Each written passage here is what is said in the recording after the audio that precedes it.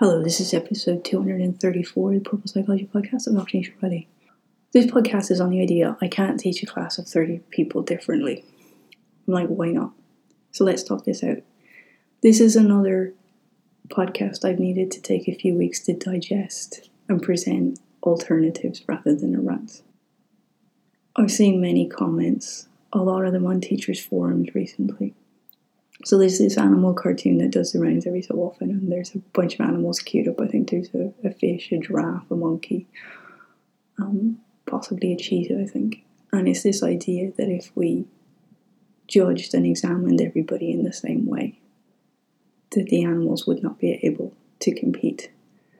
Because the goldfish is not going to climb the tree behind, and the giraffe isn't either, that we might manage to, give somebody a leg up, and so obviously only the monkey and the cheetah are going to pass that task.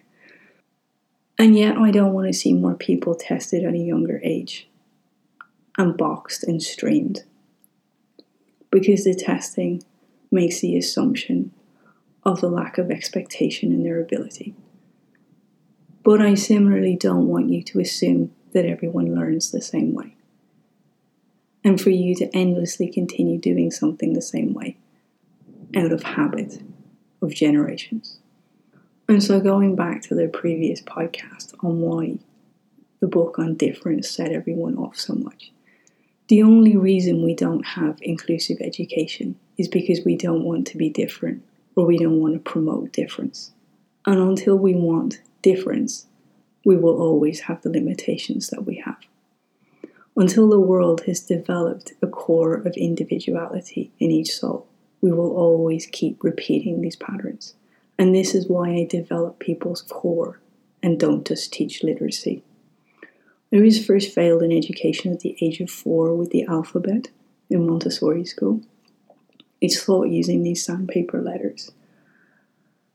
And though there's an idea that the texture of the letters, which is a very kinesthetic concept, will help you to learn them, for me, all I needed was for someone to allow me to make the letters and to use a stencil to see how the parts of the letters are formed and the difference between the big letters and the small letters, and to use a color-coded scheme to help me to do that, and to not just focus on the sounds of the individual letters, because I don't hear it the same way as everybody else. The letters often sound the same. I can't tell the difference between C's and K's and so on.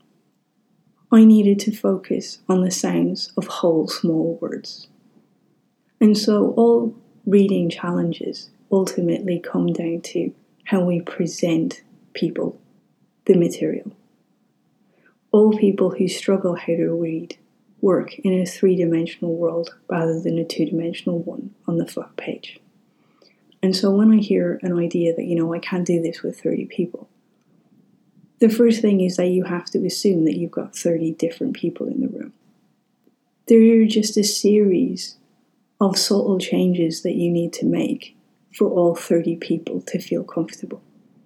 One of them is not assuming 2-dimensional presentation to teach ideas.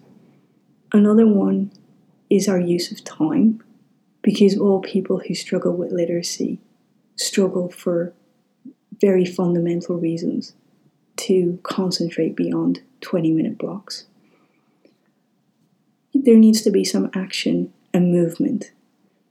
It's amazing how empowering it is to be allowed to stand up and get the tools for a task. I always do this in every workshop I organise in person. I always put a table of contents of what people need at the back of the room.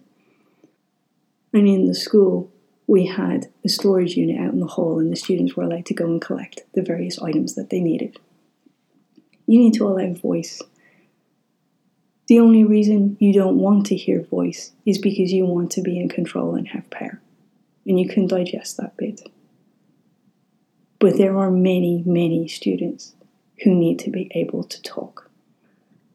And if they do step out of line and make disrespectful comments, it's an opportunity for you to step in and give a different type of lesson on respect.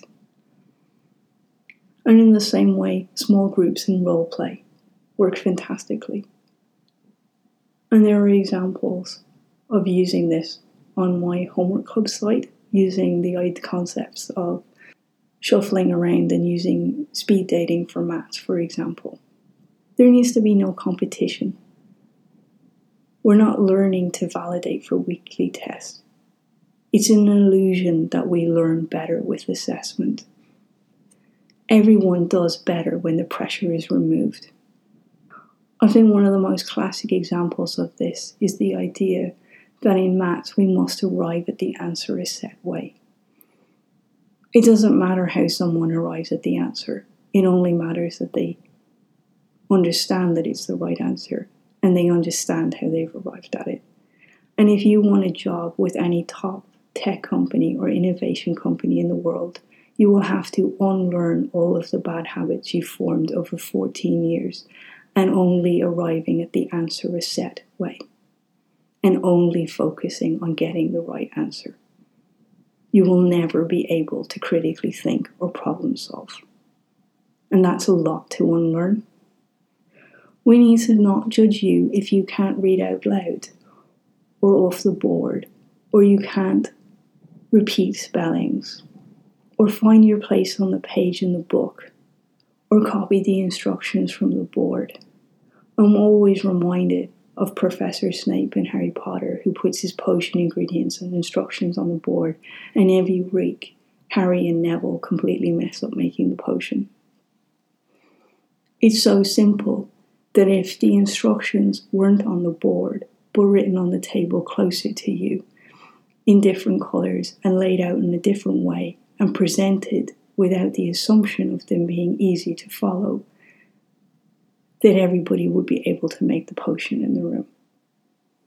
So to recap on those: presentation, timing, action, allowing voices, particularly in group work, and not studying or learning to be validated, not focusing on only one way to arrive at the right answer. If you change those in the room, you are now accommodating all 30 people.